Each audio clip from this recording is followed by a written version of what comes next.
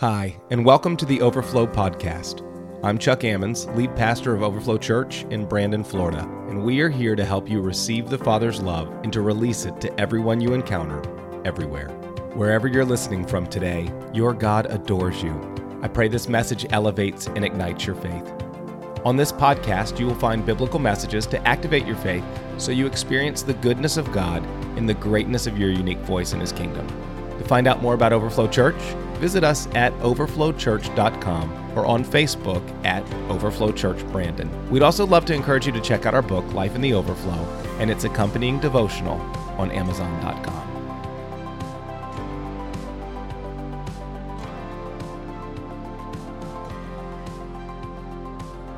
And we're just continuing our message series this morning, Lord, Build Your Church. We've been walking through, talking about the church that Jesus wants to build. And I don't know a better way to set it up as I talk about the shepherding grace this morning than to go back to my own story. And I got to tell you that growing up for me, I was a quiet kid, actually. I'm the youngest of four. I have a sister and two stepsisters. I'm the only boy. My sisters are beautiful and amazing people. But growing up as the youngest, and growing up as the only boy, I spent a lot of my childhood just in my own dreams, in my own world, with my own toys. And on top of that, I was an introvert. So some of you see me and you see me talking and you think, wow, what an extroverted person who loves lights being on him. Not true. Actually, this is the grace of God. I love nothing more than being quiet with a book where people don't see me. I was an introvert as a kid. And actually, I could have spent, as I think back on it, I could have spent the majority of my childhood completely lonely if there weren't a few people at very bold places that took initiative to see me and to bring me to the table and say, hey, there's a place for you here. And I say that they had to bring me to the table because I've got to be quite honest, I couldn't see my way to get there. I never would have forged a trail because quite honestly, I didn't really even believe I belonged there. Can anybody relate with that? I got to the place where I said, I don't know. I'm probably just going to be that quiet, weird kid all of my life. But there were a few that brought me. And listen, that was very helpful for me in my childhood because I got to tell you, when I was growing up, I was a tiny kid. I did not hit my growth spurt until 10th grade. When I met my wife, Jill, she was actually taller than me. So if you want to know, like literally, see if you can find me in the lineup. So that is me for some type of award that we're winning. I'm rocking the skids going. Any kids that were in middle school in the early 90s, you can understand skids. And so I was a tiny kid coming up, and I was a quiet kid, and so I was easy to get lost in the crowd, quite literally. But there were a few people. It started in 5th grade. In 5th grade, there was a guy named Mike Rashner. Now, Mike was a big dude, and he would invite me over to his house for sleepovers. And so Mike, listen, we both loved WWF wrestling, so this is the way it normally went. Mike was Andre the Giant, and I was the Ultimate Warrior plush toy. So that was normally how that worked when we would go to wrestle together. But Mike brought me out of shyness, and he brought me into a group of friends. When I came into 7th grade, that picture you saw a minute ago, Ben Hamblin, the tallest guy in our class, he was a leader. We were both musicians. And so he'd have me over to his house, and we started a band that was terrible. They were awful. And he talked me into getting in the talent show 2 times. Once, this was in 8th grade. That's there, me rocking out right now. And I just want you to notice the 2 people behind me, okay? These are 2 administrators. And right now, we're playing music that is changing the world. And you can see just how captivated they are by everything that's happening. Ben didn't just talk me into that, though. He talked me into a play because of the difference of our size. He said, you know, we could do something really funny.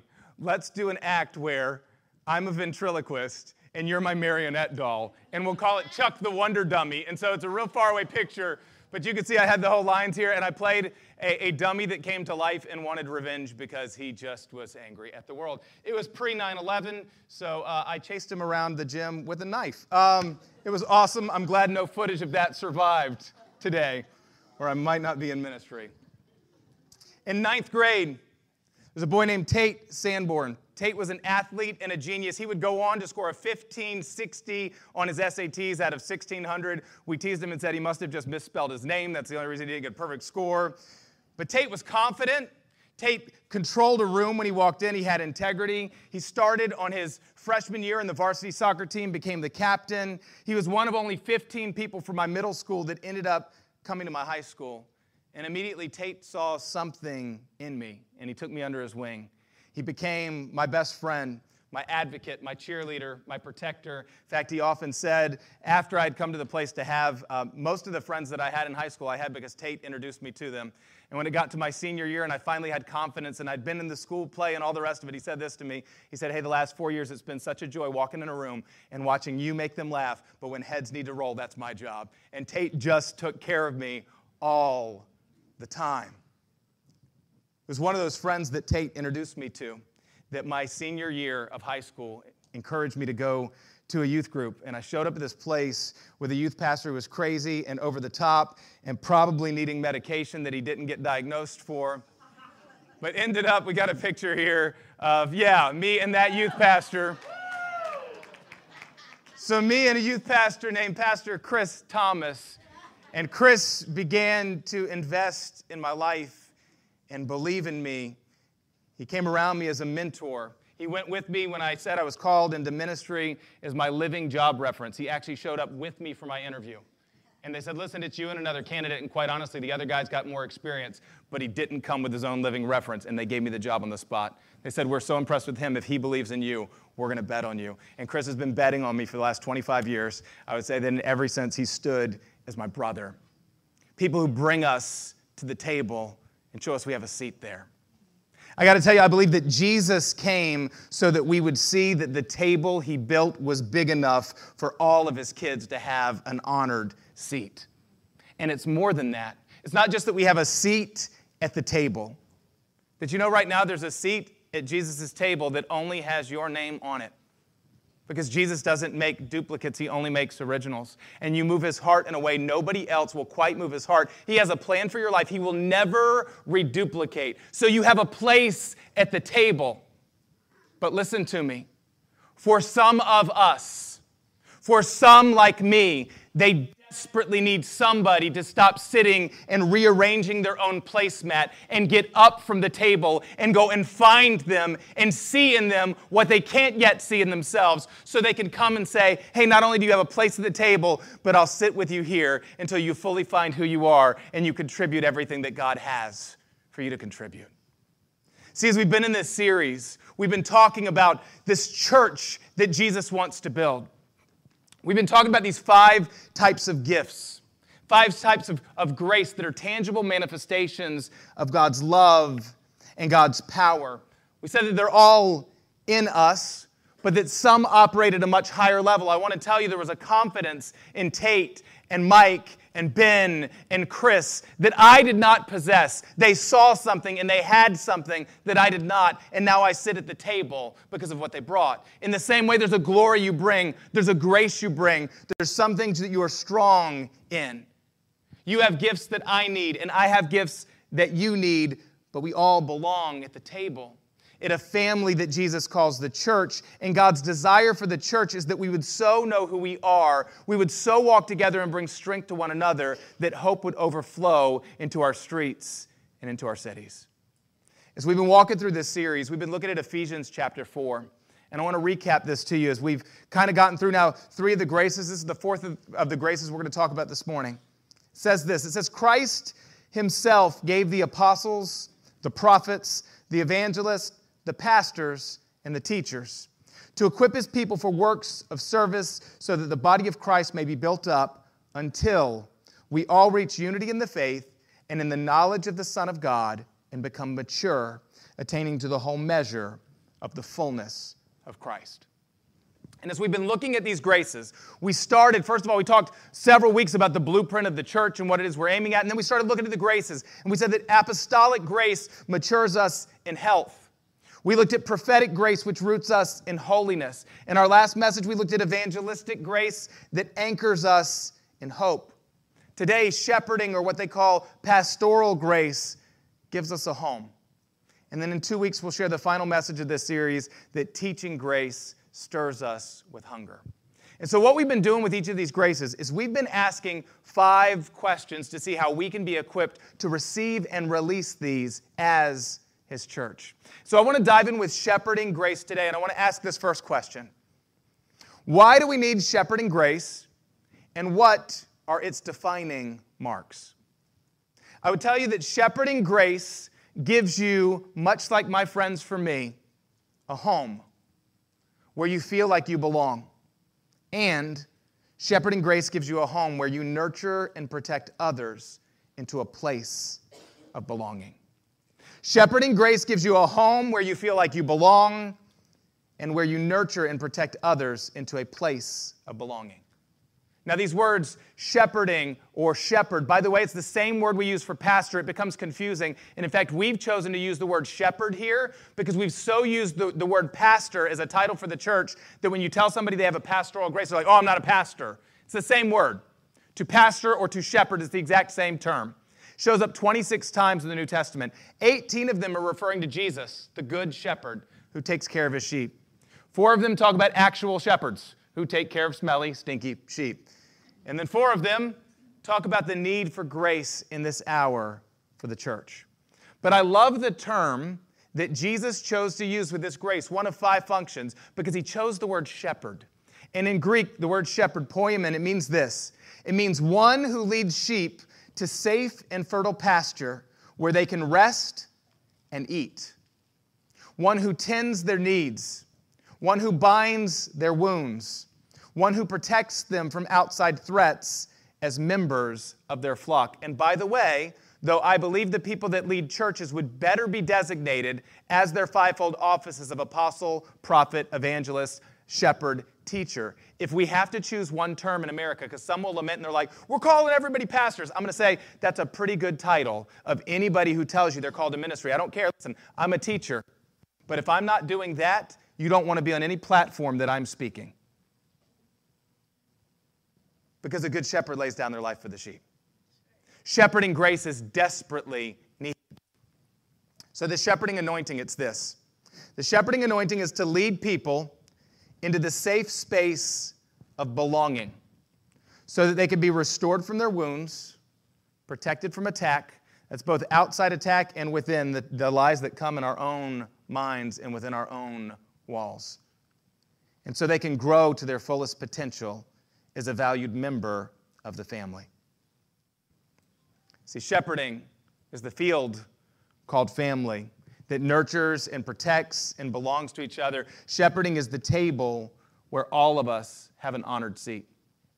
And I think we often miss this because we read the Bible a lot of times, and we read the Bible and we highlight these promises, and maybe you'll share it to your page from your Bible app. And a lot of times we read the Bible as if it was promises written just to me, right?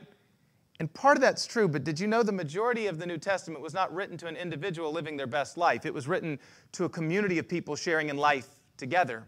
In fact, when you read the New Testament, you're going to find there are no less than 65 one another's. We're to forgive one another.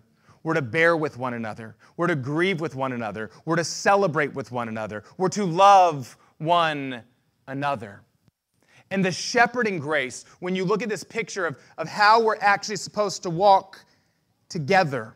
If the whole Bible can be summed up in loving God with all of our heart and loving our neighbor as ourselves, then I will say this is a day where we all need to recognize that we're called to the shepherding anointing. Because right now, we're surrounded in a city, and we're surrounded right in this room, we're surrounded with people hearing my voice.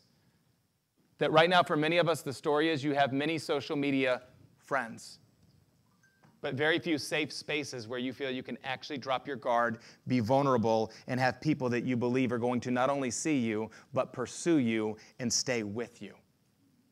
So I want to remind all of us, if Jesus Christ is in you, there's a measure of the shepherding grace in you that desperately needs to get out.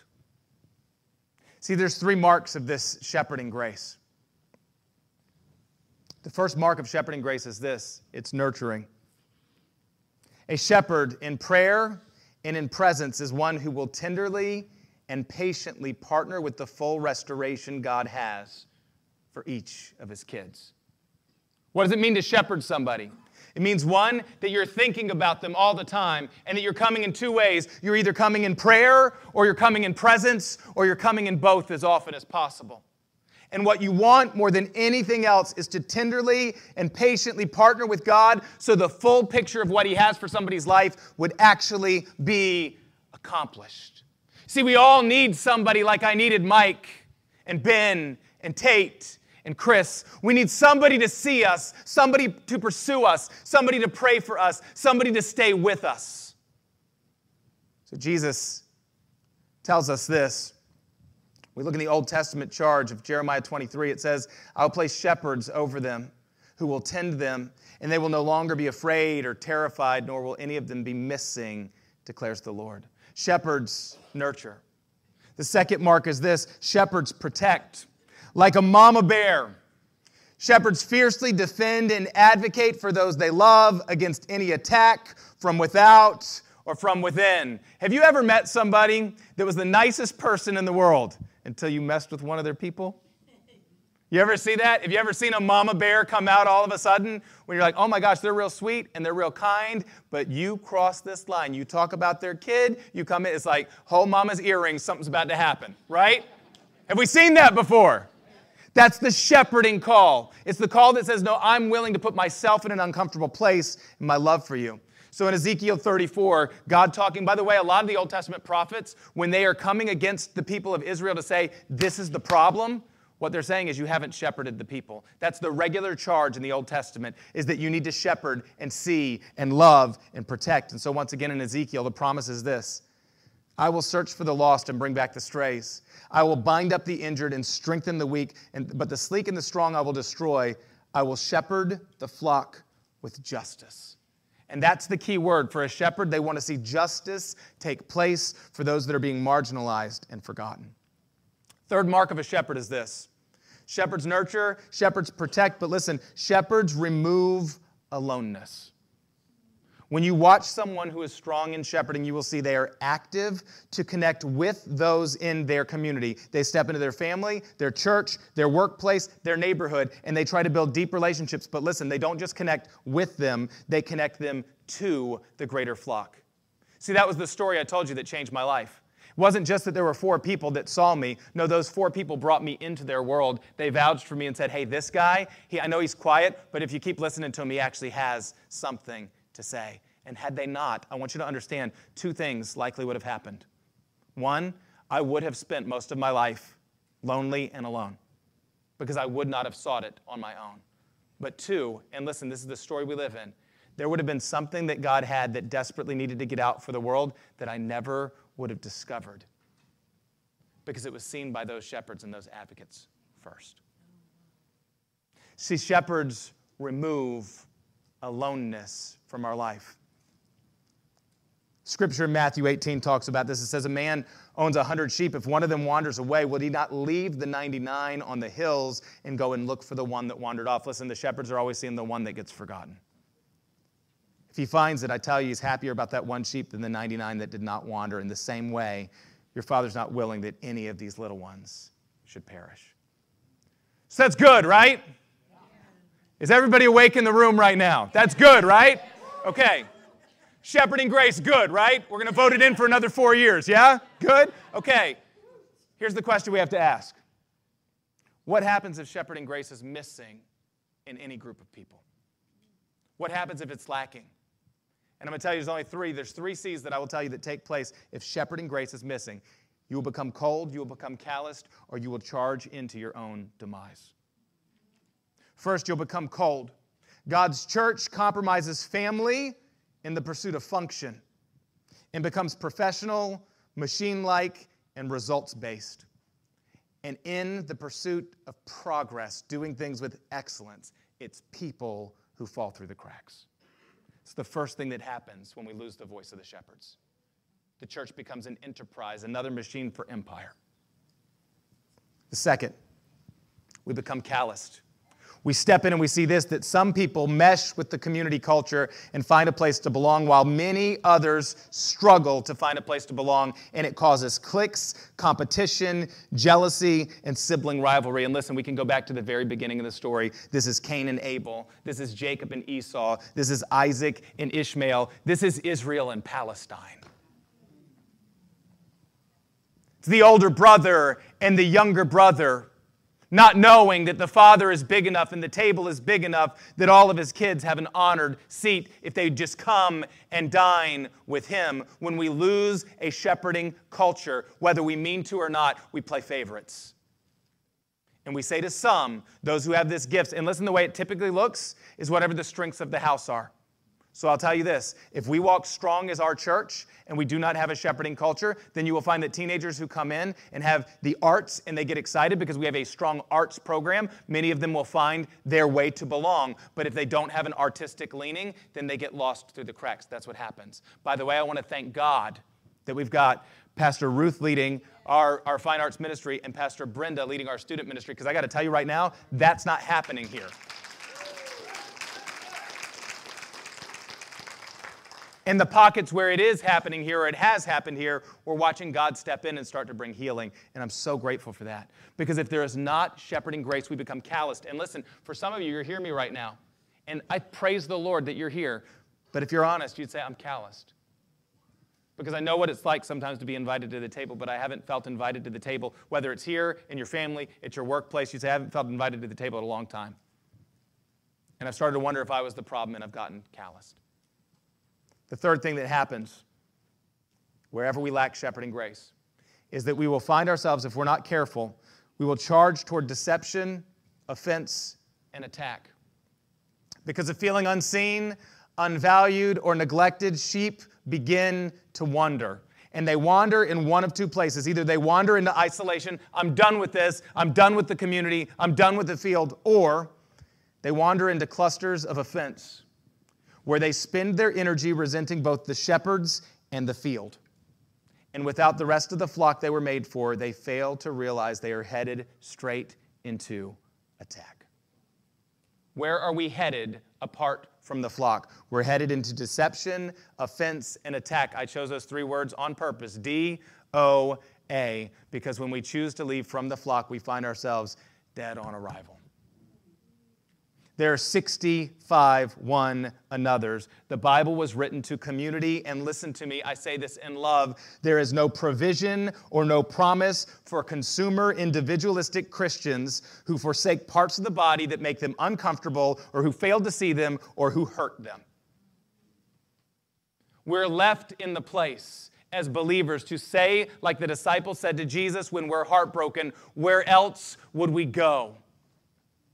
There's no other community that you built for us to have life. So if we're not experiencing life there, then instead of us running off in our own against the way we were designed, instead we're going to run back in and look for anybody who's willing to build something that is faithful and right. We're not going to fault find. We're not going to find clusters of offense to just go talk about people all the time. We're actually going to seek real community and real nurture and real tenderness, a field that we can actually eat.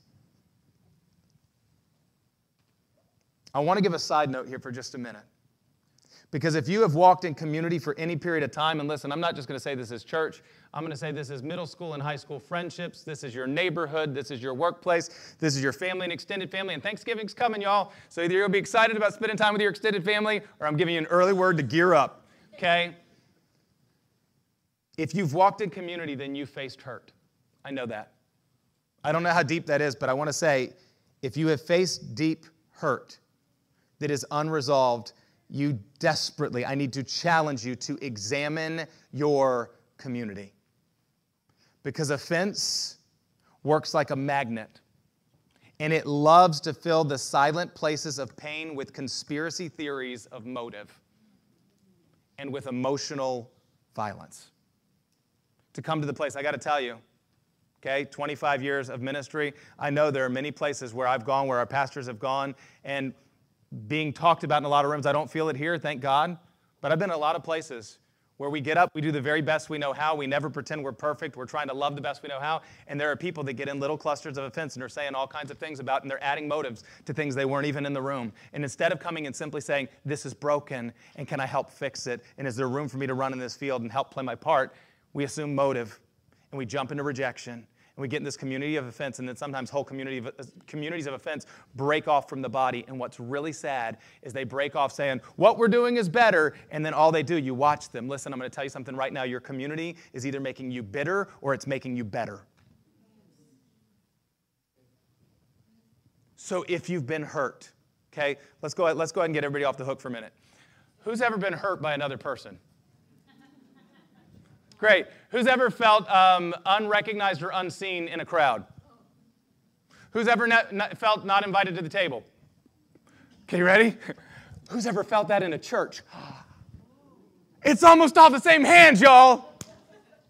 Because it's people. So I want to say this. If you're going to walk with people, you're going to be hurt. By the way, if you're not going to walk with people, you're going to be more hurt. Because then you're actually walking against your design. But if you're going to be courageous and walk with people, you're going to get hurt. If you won't resolve that hurt, something's going to happen. I'm going to give you a step in just a minute of what we can do about that. But what happens when we don't have shepherding grace is we start to wander. So I would say I think it's important we figure this one out, yeah? Good. Let's go to the second question. Is shepherding grace your primary function? Now listen, people in the room, that when we go through, I'm challenging everybody. These are all in us. So which of these graces do you have? All of them, okay? But some of them are really strong. And so for some of you, as I've been talking about shepherding grace, something is burning in you that the other messages you were like, that was all right, Pastor Chuck. That apostolic thing, yeah, that's needed, that's cool. Prophetic grace, yay. Evangelistic, but shepherd, you're like, oh, he's on it today. This is right. He's finally preaching the truth. That might be a good indicator that this is a strong function in your life. So if you're asking, this is what I want to ask everybody to do. I'm asking everybody to go on our website, myoverflowchurch.com, sometime in this series, and take our fivefold gift test. It's a 5-minute test, and it just helps you to understand. It's just a resource, but it helps you to understand what may be your primary grace function right now. It's a lens for how you see the world. But I'll give you 5 other ones real quick, okay? Your passion. If you've been hearing me preach and you're fired up right now, it's a good indicator. Your burden. Your burden is what you believe is broken in the world. It's what breaks your heart. If you look right now and you hear about people, you're like, hey, churches, they lead worship well, they seek God well, they teach well, they've got great programs, they're going into justice, but oh my gosh, my heart is broken for all the people that aren't being seen. My heart is broken for people that aren't being restored. That's a good indicator for you. It could be need. Right now it's burning in your heart and you go, I feel like one of those that hasn't been seen, or I see all around me in my friend group those who haven't been seen. I'm in the room and I see it. And I've told you this many times. If you walk into a room and go, man, somebody needs to step out in shepherding grace. Pretty good indicator it might be you, if God showed it to you. The last one is health. Okay? So I'm going to talk about bringing us back to a place for health, and if you're one of those that feels callous today, I'm going to give you a step that we can take toward health, because the problem is if we don't actually walk to a place of health, it's only going to get worse for the sheep around us. But I want to help you understand. Maybe this is you. So I'm going to give 8 indicators. I have to say this every week, so I must say it again, okay? Because we start to give these, and then somebody will come up and they'll be like, I only got 6 out of those 8 indicators you talked about. These are just broad brushstroke, okay? You don't fit a label. You don't fit into a box. You're one of a kind. Jesus has never made another you. So this is just hey, this may give you an indicator to start to point you in a direction that this might be you. So how do you know you're strong in shepherding grace? Here's a few. Number 1, first indicator you are strong in shepherding grace, you value people first, not the progress they could bring to your team. Number 2, you connect to people deeply. You give them your full attention when you're together, and you check on them often when you are apart. You know somebody's strong in shepherding grace? Because when they start to talk to you, they see only you. The room could be burning down behind, and they would have no idea. They're not the ones always looking over your shoulder. Have you ever been there? Listen, if somebody does that, don't judge them. But the person who's like, the whole time you're talking, every time, and you feel like they're like, are you just looking for somebody cooler to walk in? Like, do you just keep waiting? Like, okay, cool, somebody else I can go talk to now. Not a shepherd person. They're going to check on you. Number 3, you celebrate the people in your life, showing up for their birthdays, promotions, and wins. Shepherds are great celebrators. Number 4, you support the people in your life, being an ever-present comfort, listening ear, and practical help in times of disappointments, setbacks, and heartbreaks. You're still there when everyone else has moved on. You want to know you're strong in shepherding grace. You're one of the ones that people call you all the time for a listening ear. I can remember going to my Mima's house, my grandmother, and I would be there and she'd be planning lunch, and then all of a sudden I'd hear the phone ring, and this happened. I would stay with her for the whole summer. This happened almost every day. The phone would ring and I'd be like, all right, Mima's gone for the next 45 minutes to hour and a half. So some of you, when you've ever asked a question and then you're not done talking to me for an hour and a half, blame my Mima. I watched it. But I would watch and she would be so present. And then she'd tell me the story, whatever she could, when she got off the phone of, oh, well, this person, they just need somebody to see them. They just need somebody to be there. My Mima was a tremendous shepherd. Number 5, you protect the people in your life from drama and offense and accusation, often acting as a buffer between them and the problem through your prayer or through your presence. You're one who's constantly advocating for people. You're helping people see the other side of it so they don't jump to conclusions. You're a peacemaker. Number 6, you're a hub that leads the people you love into a place of belonging with other people you love. You are a connector of community. Number 7, you ache over the burdens of others, both longtime friends and people you've just met. You feel people's pain deeply, and you desire to step in and help bear the burden.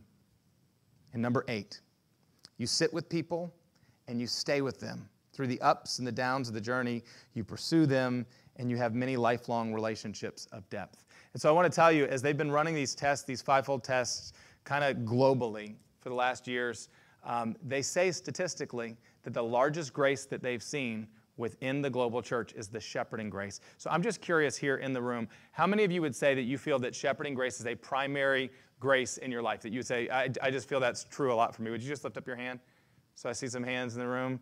That's good. Some shepherds don't even want to be seen, right? All right, that's good. That's good. Okay, so as we're walking through this is what I need to say to those who just lifted your hand. This is the third question I want to answer this morning. What are the misuses and abuses of shepherding grace? Okay, so as we go through this, I want to remind you, this is a teaching series. So as we go into teaching series, not every message we're going to teach is like this. So it's going to have a lot of content because I want to equip you in this series. So those of you who just raised your hands, especially, it's true for all of us. But if you raised your hand and said, yep, that's me, man, of those 8 things you just talked about, that's me, there's 4 warnings I need to give you so that you'd walk in health. The first warning I need to give for highly shepherding people is enablement or over-shepherding. That in love, in the way you love somebody, in the way that you believe in their potential, it's easy for you to take responsibility that isn't yours. You can coddle people, make excuses for them. You can cover their sins to the point of ignoring a dysfunctional mindset or behavior that actually keeps them bound.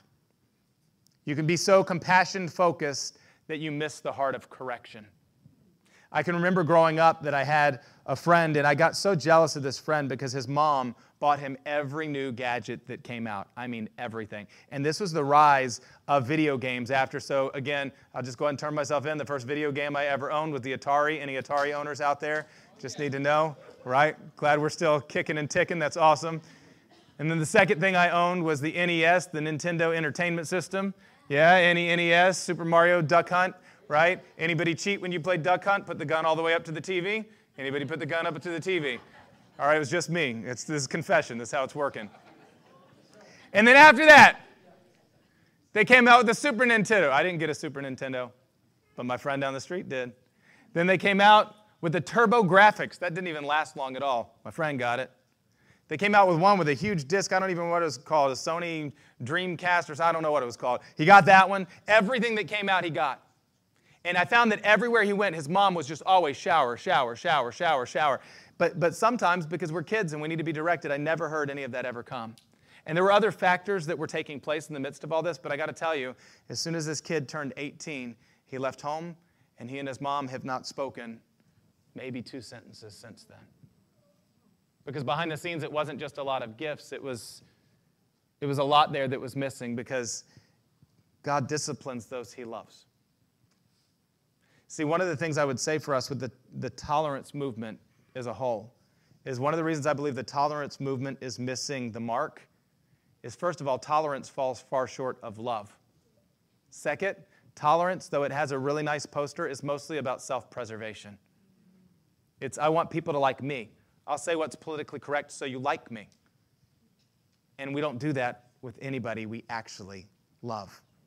Tolerance lacks the conviction and the courage that you give to one you truly love. Warren Wiersbe said it this way. He said, truth without love is brutality, and love without truth is hypocrisy.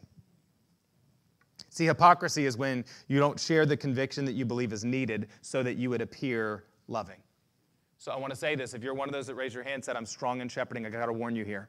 Because sometimes you love so much, and you want so much of a healthy relationship, and you want to be so much a safe person for someone else. If we're not careful, We can find ourselves coddling when there needs to be correction or redirection. And we can find ourselves creating dysfunctional communities where there's an elephant in the middle of the room that everybody else can see that you refuse to address, that's needed for somebody's maturity. And when that happens, we all lose. The first warning I would give us is for enablement or over-shepherding. The second warning is this. If you have a high shepherding grace or any community that has one, the second warning is an inward focus. We jump all the way to the other side of the spectrum. In this place, you build super safe communities with high values. You want people to be safe, so you don't put up with dysfunction. You get things healthy, you get them together, you get them right. But you have such high values, what is safe becomes sanitized. And you stop making safe spaces for broken people. And safe becomes the enemy of saving. You set the bar so high, it's too steep and unclimbable for broken people to belong or ever feel like they can get there. They walk in and they feel they can never keep all the rooms. And if you're not careful on this side, you find yourself slowly becoming Pharisees, insulating your families and your kids and your churches from the world, socially distancing yourself from the very people we've been called to rescue. When that happens, our community becomes a commune. So if you're a shepherd, I want to tell you, shepherds who raised your hand, shepherds need evangelists. Shepherds need people to say, no, we're going to make it a safe place, but I'm going to keep bringing in messy people, and then we'll make it a safe space again, and then I'm going to bring in more messy people, and then we're going to make it a safe space again. Third warning I would give us for shepherds. By the way, these warnings, who are these warnings for? Good. Thank you, Courtney. Good answer. Good answer. So I'm just making sure, because sometimes we finish these, and people will come, and they're well-meaning, but they're like, I found out I'm a shepherd. I'm a this, or I'm not a this. I'm not a shepherd. I'm like, Jesus is in you. Yes, you are. So these are for all of us. Number 3, it's a lack of personal boundaries needed for your health. This is probably the biggest warning I would give you if you have a high shepherding grace, because it means you're highly compassionate and you see people with the heart and the love that Jesus has for them. But here's the deal. You're not careful and you become everyone's counselor, everyone's listening ear. You stay up late, you get up early, you neglect your own health, you neglect your spiritual life, you neglect your family, you neglect the joy of being alive for becoming a 24/7 counseling center to the masses. And if we're not careful, behind all of that is a silent savior or martyr complex.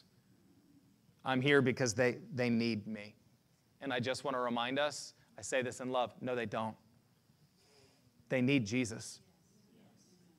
And Jesus invited you to a seat at the table to play a very specific step in the role of their restoration. Just a step.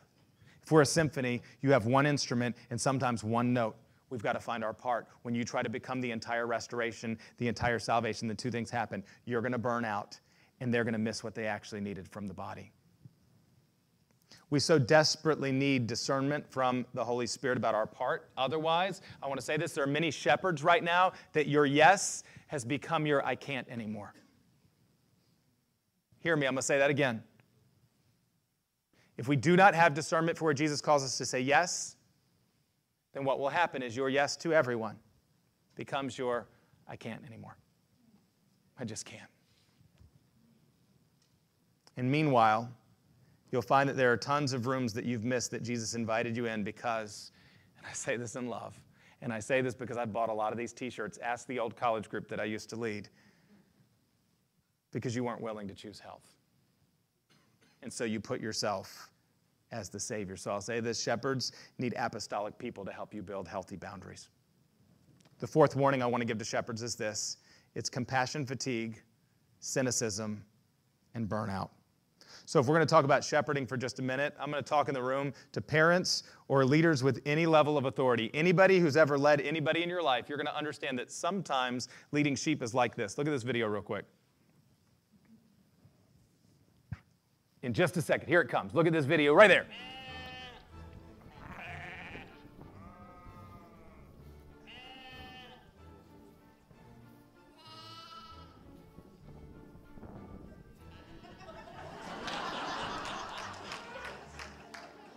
And yeah, right back. It's good enough, I just got to say it one more time.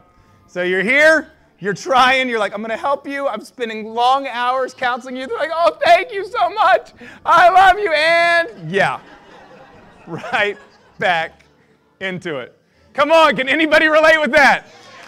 Can anybody relate? There were some really hearty amens.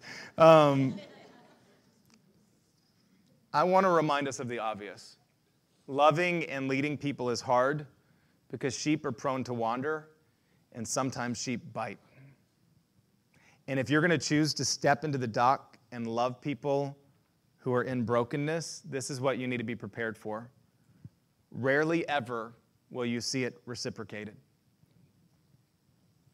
Often, you will experience the heartbreak of watching them stray again. And sometimes you will be painted as the villain of the story when the only reason you ever wrote yourself in was to try to be a help. If you're going to love people, you're going to get your heart broken. And so I need to say this to you if you have a strong shepherding grace. If you do not stay first Jesus' kid, alive in wonder and childlike faith, if you don't get your approval and your worth and your joy and keep getting it from him and no one else, then you will find yourself in a process of getting bitten by the sheep that is a spiral. And this is the part that I wanted to say. If you feel like you're jaded, I need you to listen. This is probably one of the most practical, the next 3 minutes is one of the most practical things I'm going to teach in this entire series. If you're at the place where you feel jaded because you've loved, there's a spiral of compassion, fatigue, and betrayal. And this is the way it looks, and this is typically the way it goes. It starts, and this continues unless there's restoration. It starts with trauma. The trauma is this. You stepped out and you loved, and you believed in loving it was going to work. It was going to come together. It was going to change. Their marriage would be saved. They'd thank you. They'd ride off into the sunset. Man, you'd see it all.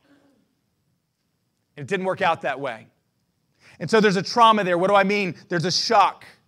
There's a betrayal. There's a deep hurt. There's a disappointment. There's a heartbreak. Something rattles in the midst of how you chose to love.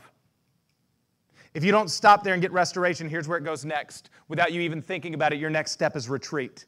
It almost happens instantaneously. You become guarded from putting yourself out there again. You might not even say it to anybody, but suddenly you become timid. You've been burned, and now you don't want to put your hand near that stove once again. And if you don't get restoration, here's where it goes next.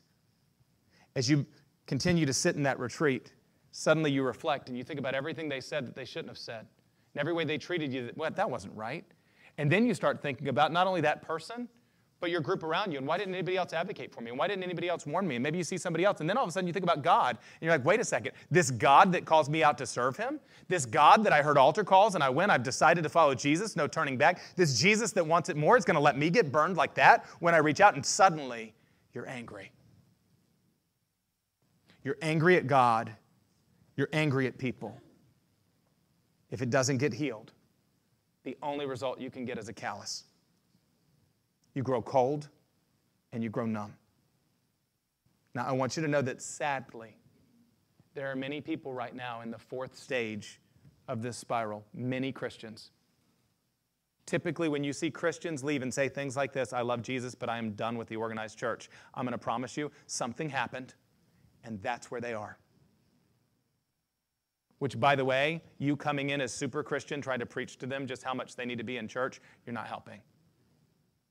It would help much more to slow down like Tate and Mike and Ben and see them where they are and sit for as long as it takes and say, hey, there's still a seat for you at the table. For many people, the story ends there, but for some, depending on personality and depending on the severity of their hurt, it can go to a fifth and most dangerous stage, and it's the stage I'd call counterattack. You come to the place that you've been so burned, you've gone through the anger, you've gone through the hurt, you were numb, but now you're not numb anymore. Something starts burning red hot, and it's this. You don't want anybody to ever experience that again. And so you stage counterattack. You become an outspoken opponent against anything reminiscent of your pain. And what's sad about that is counterattack, when it is true reformation and true healing, it can be a beautiful thing.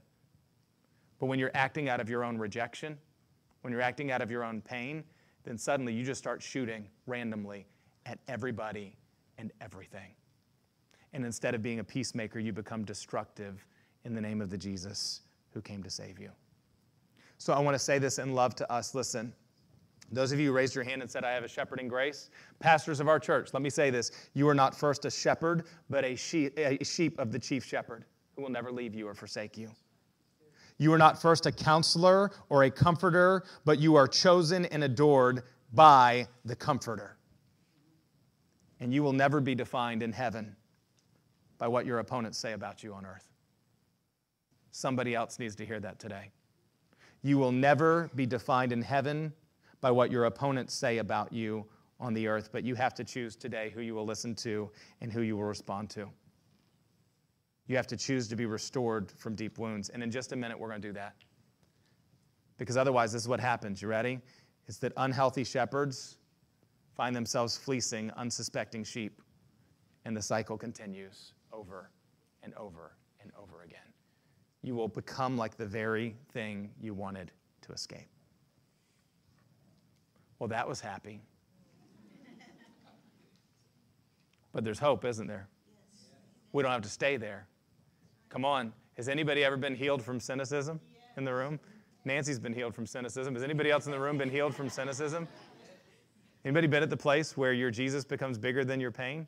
So I want to tell you, for some this morning, in just a moment, there's going to be an opportunity to step into that. For some of you, there's going to be a place to step into and say, you know what? Now I know who I am in the body, and gosh, we're going to celebrate the heck out of it because we desperately need you to walk with confidence, because there are many, many, many people. Look at every empty seat around you just in this room.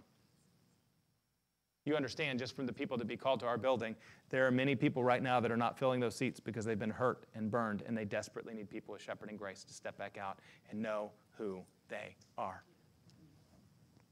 So what are we going to do about it? How do we equip it at Overflow? Oh my goodness, we turned the corner. We're at the happy part of the message. Here we go. So I've shared our fivefold leadership. Our fivefold shepherds, so that you can see them, are Pastor Chris, Pastor Brenda, and Pastor Josh. And so, by the way, do you receive those three? Pastor Chris, Pastor Brenda, Pastor Josh, yeah? I can tell you many, many, many years, those are people who have invited me to their table, and it is a beautiful thing. I want to talk about how we actually do this as a church. So one would be we have some support ministries as a church so that you would be seen. We have some specialized ministries. We have support ministries of Overflow Kids, which James and Abby and Anissa do an amazing job leading, making a space for our kids. Overflow Student Ministries, Pastor Brenda leads. We've got our Fine Arts Ministry. We've got our women's ministry. Rise, we just celebrated men's ministry. Pastor Mickey's the overseer, and we're actually looking to kick off into a full-blown men's ministry in 2024. So we're looking for that. It's going to be good. We have our deacons and our deaconesses. And our deacons and deaconesses of the church, you may not know them because you're just always going to watch them serving. But what they actually do, we meet regularly, and they're ones to make sure that every need is being shepherded and people are being cared for in our church. But there's this other problem that we found. And the problem that we found was this.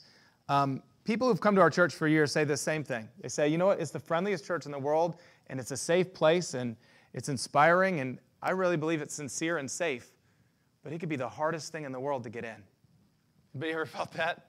Where you're like, I don't know the next step to take. I don't know how to join. I don't know how to be there. And then they look, and I'm like, yeah, well, what has our strategy been? I go, you need to be in a missional community. That's our strategy. Join a missional community. And if you need to find a missional community, talk to Chris. And you're like, who the heck is Chris? And so for a long time, what we've looked at as a church is that right now I'm going to tell you there are a lot of people who've come in that I believe belong with us, but we've just got to be clear on our strategy about how to plug them in. And so here at the end of the year, going into the beginning of next year, all of our pastors have been working on a strategy to come together to say, how do we receive people from the very first time they show up and see them so that nobody falls through the cracks, so that what's actually happening here, hey, have you found Overflow Church to be a safe and a beautiful place? Yeah? Have you found life here? Okay, 3 people have found life here. Have you found Overflow Church to be a safe and a beautiful place? Is there something real about Jesus here? Is there something that we believe people in our city need? Yes. So here's the deal. There's just some places out front that the Lord has been showing us that we need to create space and walk a little more clearly. And so I want to let you know we're going to be doing that. If you've been one of those coming and you've been hearing from me, just join a missional community. You're like, oh my gosh, this give me some more support. It's coming. And I'd ask you to just stay with us, and I'd ask you to forgive us for every place we've missed it. But ultimately, if you want to know how you walk in shepherding grace here at our church, you've got to belong to a smaller family called a missional community.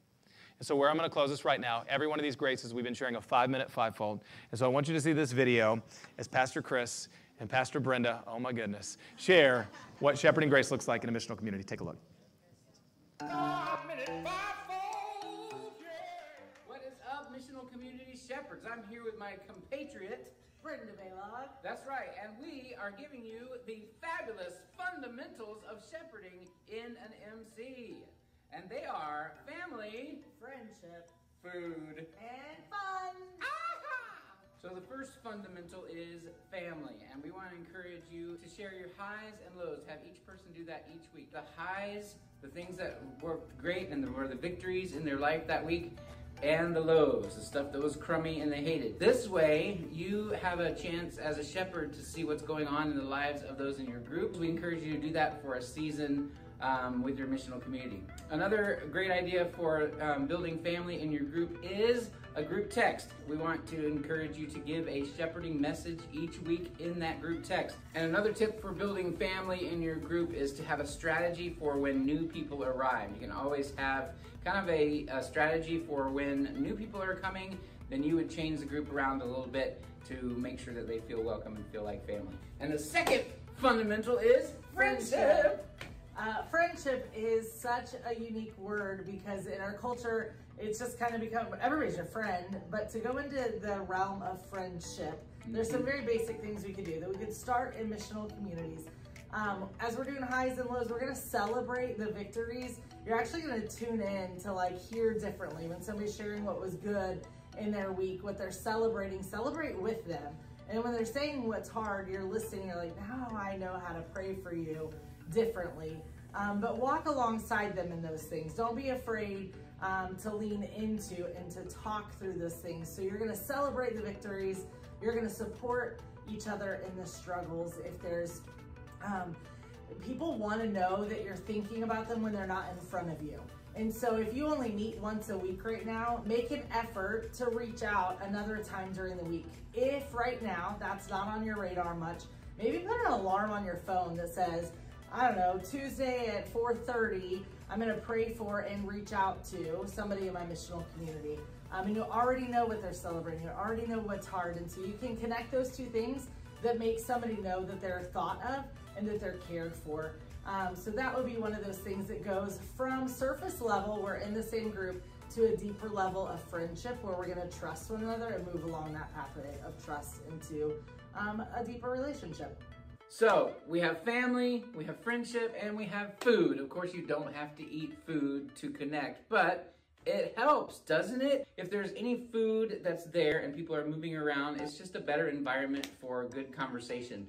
And so we encourage you to have food and refreshments at your group if you don't do that right now. And also to plan a special meal, a brunch or a dinner, just a nice dinner to sit around a table and talk. There's some great dynamic there in a group. Jesus did it. If Jesus did it, WWJD, Brenda. So, you got family, you got friendship, you got food, and fun! Yeah! The great thing about fun is fun. It's different for everyone. Not everybody thinks the same things are fun. So as we get to know one another in our missional community, it can look just a little bit like everybody in the group. It doesn't have to look just like my type of fun. One of the things that came to mind is that when we play together, something shifts. Fun over time equals connection. And so creating time, making time, carving out time, because it doesn't naturally come, to play together. The gospel moves through those rhythms as well. So finding something that you think is fun, you don't have to have theological answers to be friends with somebody, to have fun with them, to laugh, to cut up. This includes the food and the family atmosphere. So they all kind of tie in together, but making space for extra time for fun. We and our group recently had a pumpkin painting day. We invited the neighbors of where our missional community meets, and we said, come meet new people, have some treats, paint some pumpkins.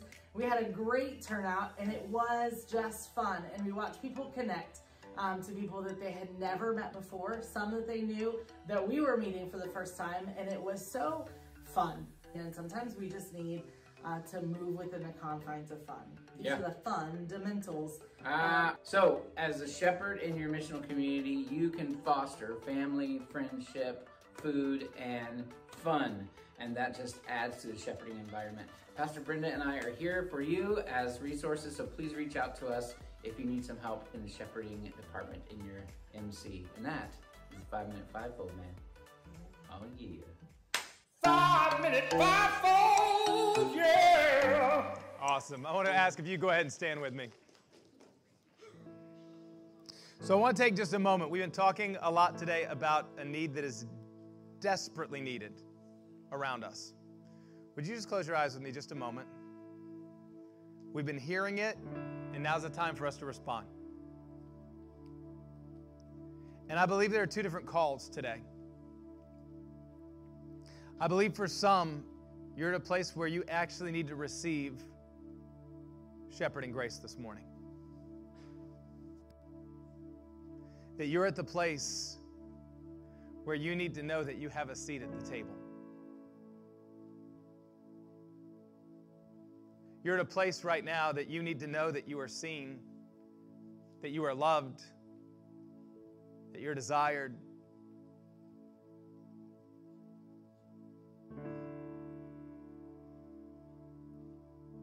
For some, you're at the place where you feel cynical and you feel jaded. And here's where I want to make our altar call this morning. If you're at the place where you put yourself out there, you've loved, you've sought, maybe you put yourself out there just to belong, or maybe you put yourself out there trying to walk before as a shepherd, trying to walk,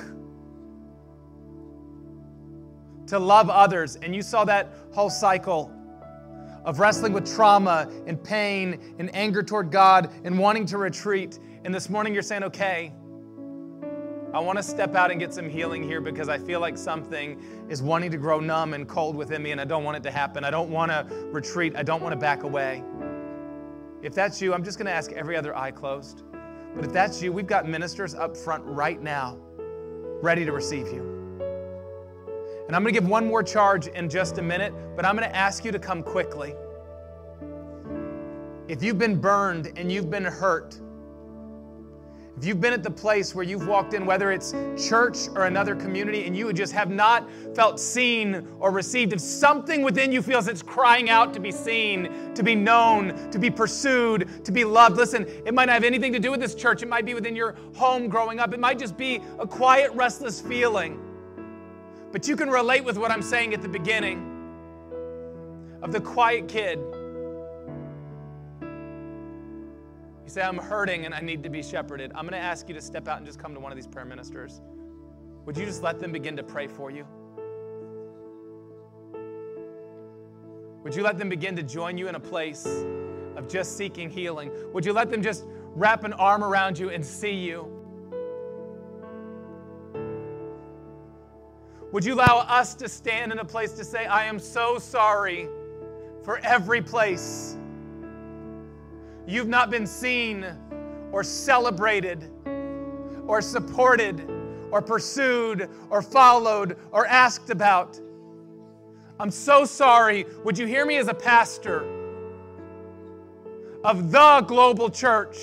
I'm so sorry for where we've missed it. I'm so sorry for where we didn't see you. Maybe you're here in this church and there are places that you say, this is my family, but I feel unseen and I feel unsupported. And even right now you're hearing me and you're like, you don't see it. Hear me, I'm so sorry. And I'm on my knees asking the Lord to open our eyes. I want to remind each of us that the true value and worth that we need can only ever come from Him. But we commit to be a body together, to grow better and not bitter. We don't believe we've arrived anywhere. But we are asking right now, if you're hurting, if your heart feels numb, you might even be at the place, I sense there might be somebody in the room that's at the place that you're like, I don't even want to come up to somebody because I don't even have it in me to open up. Listen, here's the deal. You might just need somebody to say, can you pray for me? And that's all you're going to say. Would you just pray for me? Would you just stand here with me? I don't even want to open up. If that's you, would you not let that deter you? Would you let your stepping out be that stance to say, I won't let my love grow cold. I won't shut it away forever. Jesus, I'll let you begin to heal me. I want to stay here just a minute. I'm going to ask everybody else in the room, would you begin just to pray? would you allow the Lord, either somebody here in this room, or maybe right now the Lord's bringing somebody to your mind. Would you just ask the Holy Spirit, who do I know that that's their story? And can we all just be active here in the next 2 minutes? I'm going to ask the Holy Spirit to put somebody on your mind. Who do I know that feels rejected and unseen and unshepherded and uncelebrated? Would you just begin to pray for them? Would you ask the Lord what your role might be to them? If the Lord doesn't bring somebody to your mind, would you allow him to just put one of these faces up here at the altar on your mind? And would you begin, whether you know them or not, just to begin to pray? Say, Jesus, meet them there. Meet them there. I want to say to every person in the room what I would love to say to Mike and Ben and Tate and Chris. There's something that is in you that we desperately need to come out. There's a seat for you at the table. There's a beauty of who God made you to be. And we don't want to see your voice silenced or discouraged or held back.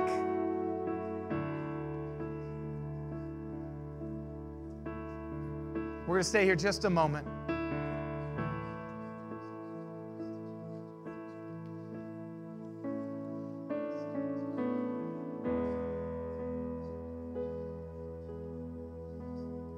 Father, would you make us good shepherds?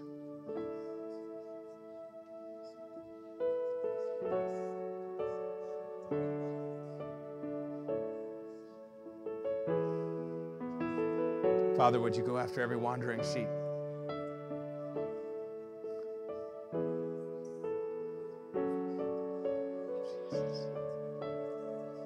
Jesus.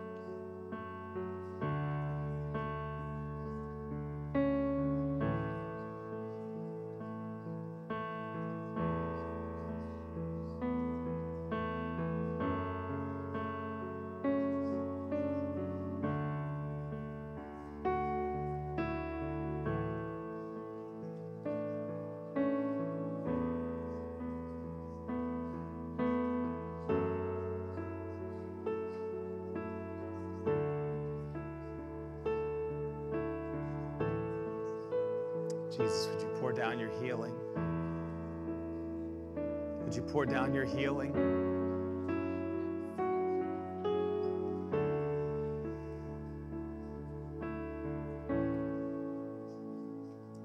So in this place, I want to give just one more charge. If you're being ministered to, you just keep being ministered to.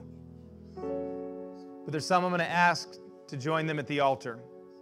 And that's it right now. If you're one of those that you believe God is saying there's a greater measure of this shepherding grace, that here within our church and that within your life you feel like it is time to step out, I'm going to ask you to step forward as we just quickly it's not going to be the same as a ministry call. We just want to anoint you and come into agreement and pray for the Lord to just do it in you. We desperately need shepherds to step out, and I believe there is something that is foundational and powerful about you actually moving. You could sit in your seat and nod and go, yeah, I'm going to do that, but something changes when you change your location.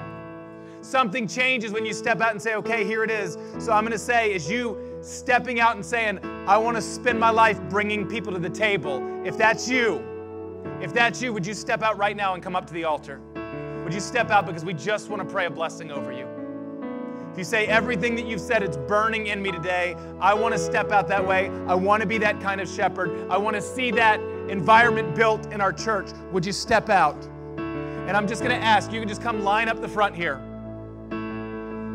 All I'm going to ask for our ministers to do is just to anoint you, just to bless you, just to ask the Lord to move upon you.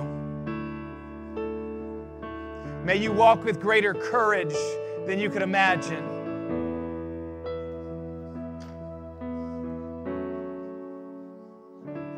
Jesus, I thank you for the shepherds. And you ministers who see any around you, just go ahead and lay a hand. Don't hesitate. Missional community leaders, you see any up here? It's very simple. You're just laying a hand on them and asking the Lord to fill them with whatever is needed. We call right now for confidence and for boldness. I celebrate because, Lord, we desperately need shepherds who would care for the flock. I thank you for bold voices that say, I don't want anybody left out. I don't want people to wander. I'm going to see them. Father, would you give confidence right now? I'm asking for each person that's come forward, would you protect them from rejection? Would you protect them from the pain that comes of feeling misunderstood? Because if you're going to shepherd, you're going to be misunderstood. If you're going to shepherd, you're going to be hurt. So I'm asking right now, Father, would you just come to each of these, Father, who feel a call to shepherd. Father, would you meet them here? I'm asking that you fill them with boldness.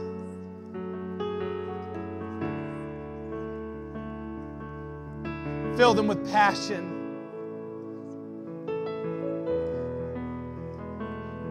Make their spiritual spines straight and strong, that they would stand, Father.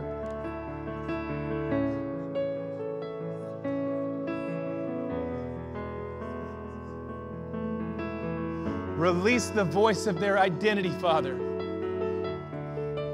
with boldness and passion and grace. Show them that you've always seen them, that you have them, that you hold them.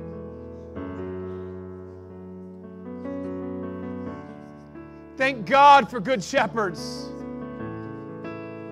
We thank God for good shepherds. Father, would you restore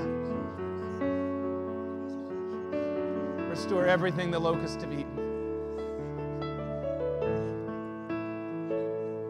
Categorically, we stand against every lie of the enemy, every lying voice, every accusing voice. Father, we stand against it in the name of Jesus.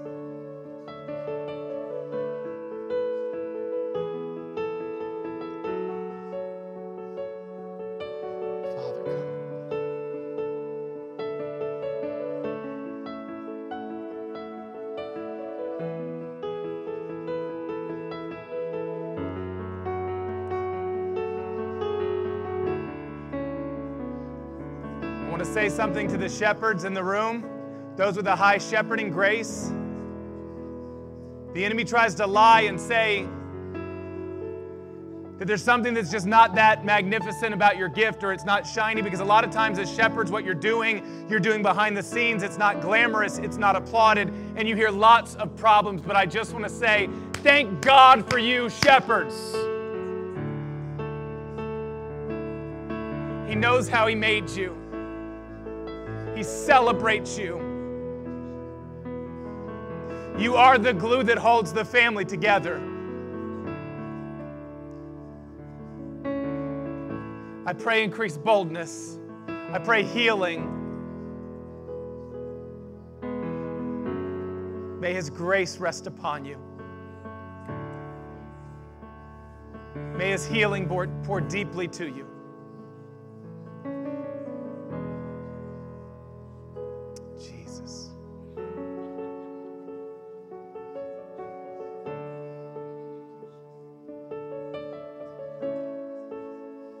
You might be one this morning that we're going to dismiss our service in just a second here.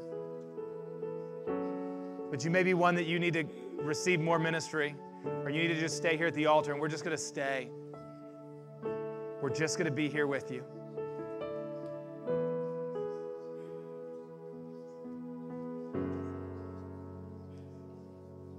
So I want to stay in this moment of ministry. I want to make sure that the things that are coming up this afternoon, because we have some right here in the building. So if you're being ministered to or prayed for, stay right where you are. Nathan will keep playing. We're just going to keep ministering.